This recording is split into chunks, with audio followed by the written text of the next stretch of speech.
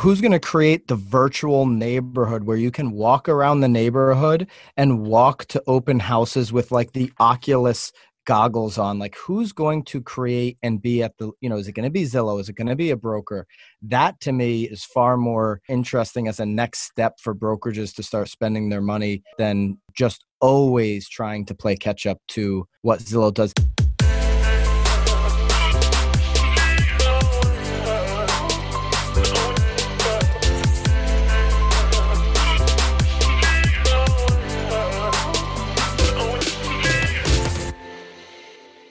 This is Byron Lazine and Nicole White, and you are tuned into episode 115 of The Real Word. Word is up.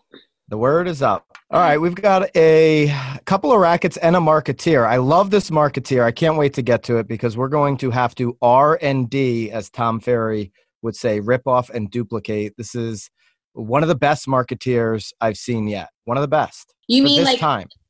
During this time? Definitely the best I've seen during this time. Yes. But with all things considered, a top 5 marketeer that we've ever done. Yeah. Okay. Wow. It doesn't sound like you're in on that. Well, we'll get to that after the two rackets. No, because usually you're all about, like, is it, again, when we get to it. All right. Racket number 1, 10 cities. So this is a top 10 list that are best prepared to weather a coronavirus-fueled economic storm. That's the headline from Inman. We'll link up all of the articles that we use here on this episode's Real Word. Well, I'm thinking about the MTV. World, right?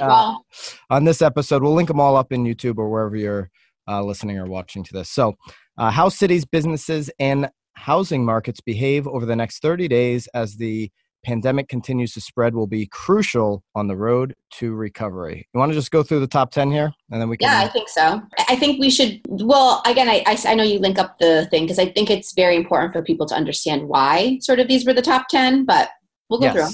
Yeah, we'll go through them and then we'll get into the reasons why. Rochester, New York.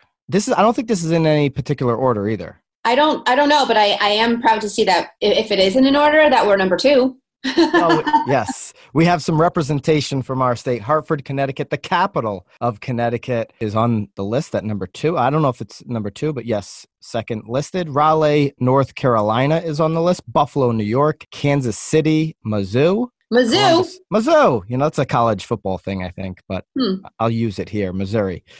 And Columbus, Ohio, Richmond, Virginia, Pittsburgh, Pennsylvania, Milwaukee, Wisconsin, and Indianapolis, Indiana. Shout out to my sister, Vanessa, who does some work here on this show. She went to Butler in Indianapolis. Very cool, cute, small, little city.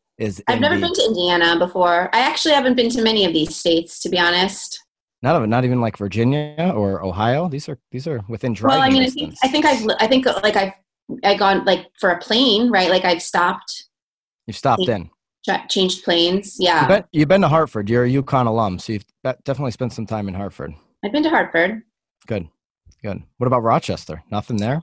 No, I don't know the answer to that. All right, so what are the reasons why, and do you agree with these reasons? You're asking me?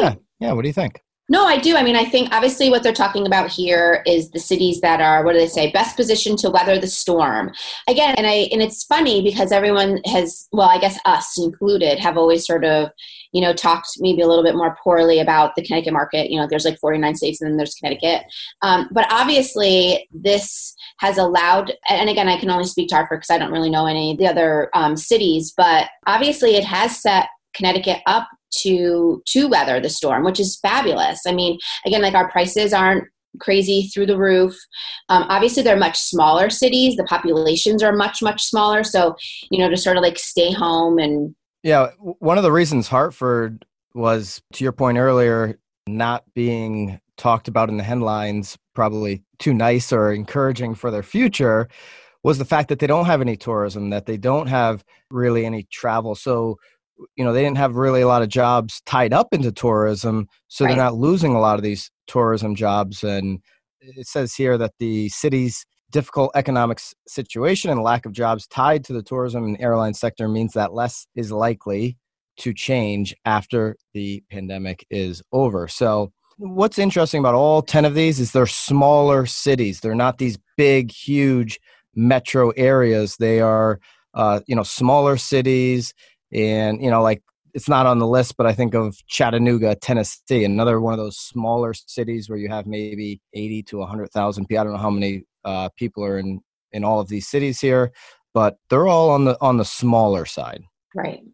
Richmond, Virginia, it says here only a 43% chance of economic risk due to the virus, because a lot of people can work from home, law, finance, and tech professionals. Still, 43% chance to me is pretty high. Listen, I think everybody's going to get hit. Big city, small town, to some degree. Obviously, the bigger the city, the bigger the scale, the more impacted people just on pure numbers that there are going to be. But everybody's going to take some type of hit. I do think one thing to look for, anything suburbs or small cities outside of large cities, those are going to be opportunities for agents to really work those markets, as people from a big, large metro area may want either a getaway weekend home. People are going to reevaluate their lives. So whether it's the getaway weekend home, whether it's moving out to the suburbs, whether it's getting more land, everybody over these months will be doing some serious life evaluations, and look for those areas to become more popular in at least real estate searches and interests. So as an agent, our ability to provide information to those markets, if we work there, is going to be key moving forward. I think what's super interesting too, though, about all of this is, us being in Connecticut, we did see that after 9/11. A lot of people wanted to flee the city. I think we'll see that occur again. But I think what you're saying, though, is that it's going to be beyond just the borders of New York City that we'll see it. We will see, obviously they're talking about San Diego, they're talking about Miami. So it will be it'll be interesting to see sort of what, like you're saying, what the sort of the suburbs what their landscape will look like afterward too, and it'll be, again, nationwide.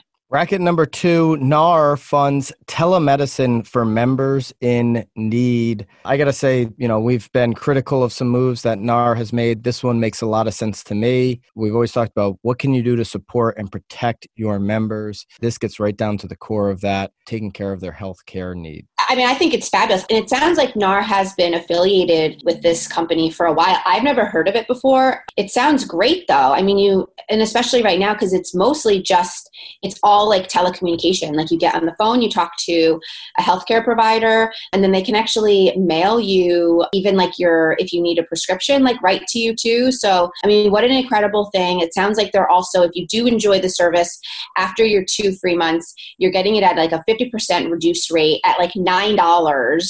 I think it's 7. Exactly. Yep. Is it? I mean, so anyway, it's like you said, I mean, we are always really hard on NAR, but it is nice to see that everybody during this time is stepping up and doing something to support their people or their communities or, small business. So it's great. Yeah. This is about caring about the health and welfare of our members, says NAR CEO Bob Goldberg. We want to do whatever we can to ease members' anxieties at this unprecedented time.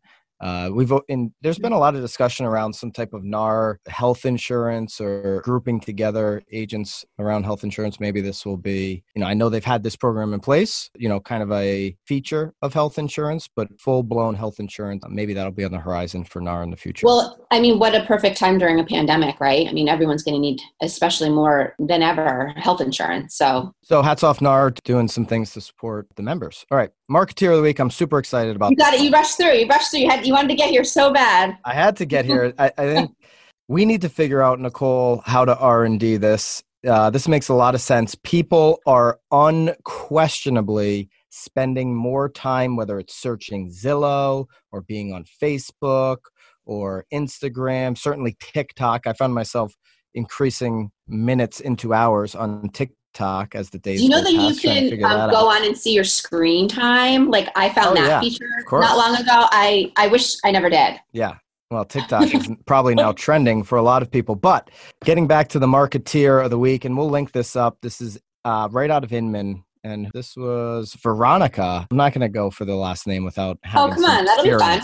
Veronica. Veronica. If you know that song, mention in the comments. All right. To make sure people are still viewing their homes, one brokerage came up with a creative solution. Scavenger hunts using virtual home tours. So my head starts spinning, right? Like there's a lot of ways you can do this.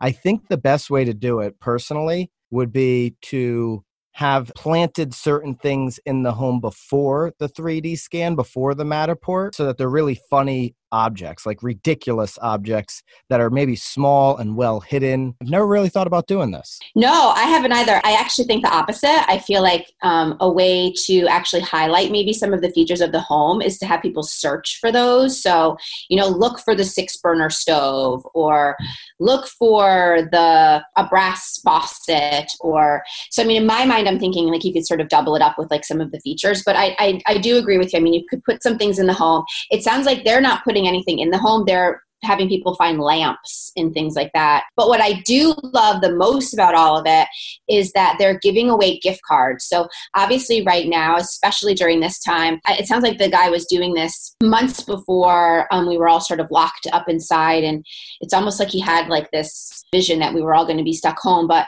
if people find the items, they're then entered to win gift cards. So what a perfect way to actually get like your community, your small businesses involved too, where they're maybe donating gift cards that you can then hand out, so that again, it's sort of like a double win right now. I mean, I think it's fabulous. I think it's really, really fabulous. I'd be really horrible at figuring out items to put into a house. I feel like I'd eat up a lot of energy just doing that. But yeah, the first scavenger hunt, which Jensen, which I think is this guy Jensen, he's the broker in Valley City, North Dakota, held a partnership with local Remax now in Jamestown. He asked viewers to find a set number of items: a summer hat, a red teapot, a wagon wheel, among others. By clicking through the different rooms of the house, participants wrote down locations and emailed them to the brokerage for a chance to win a gift card to a local market. So I like the email play, building the email list there for sure. That's smart. for sure. I also like just putting it into the comments and then really branding and getting some organic juice out of that Facebook post, or that, wherever you're putting that out, LinkedIn or wherever you're sending that to.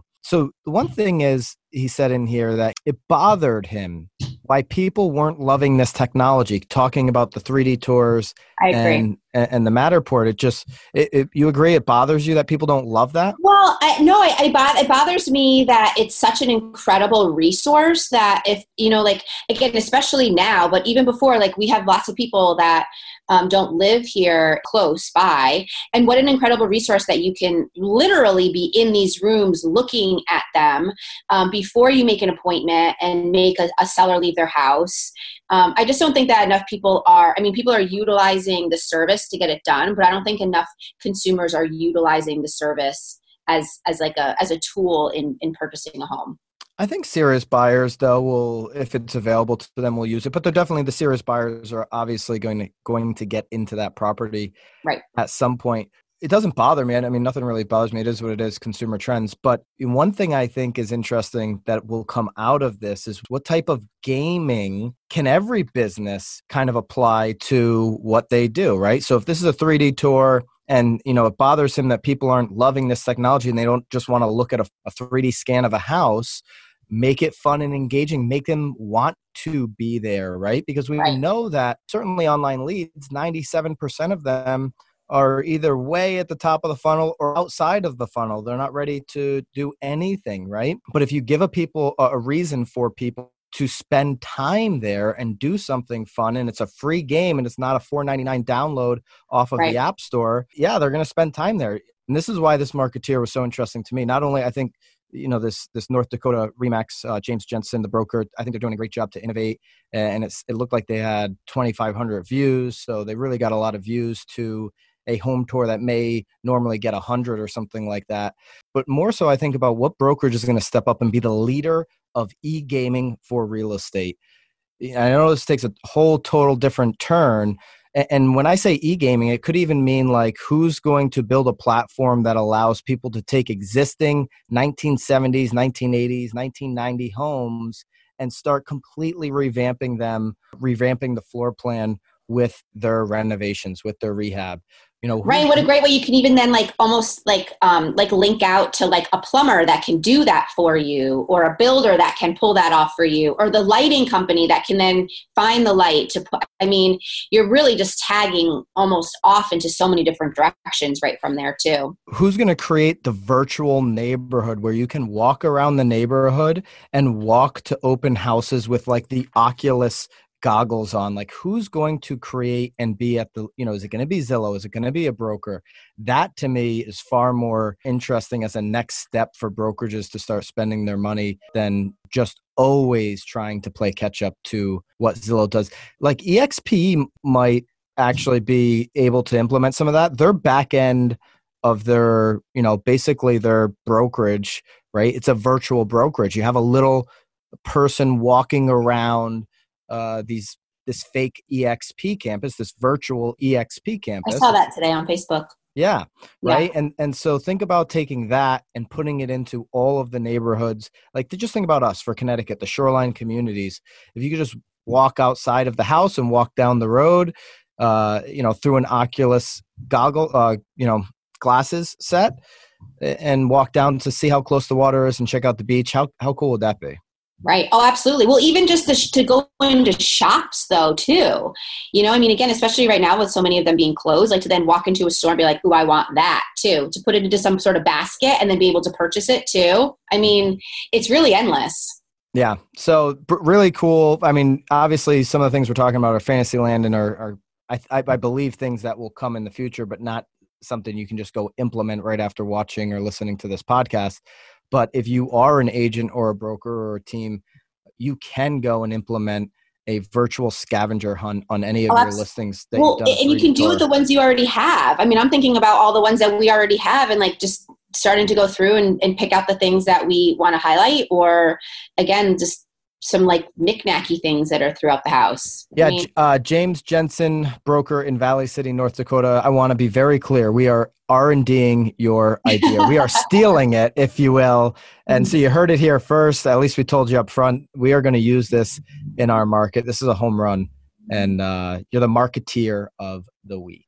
So there we go. That's it. Little light episode there. It's a good one.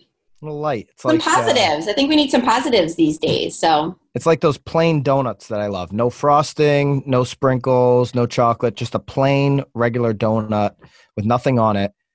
It was a light little plain episode, but a good one. It was a good one. 115. All right. That's it. Everybody keep it real. Stay healthy. Be well. And we'll see you guys here next week. Bye, guys.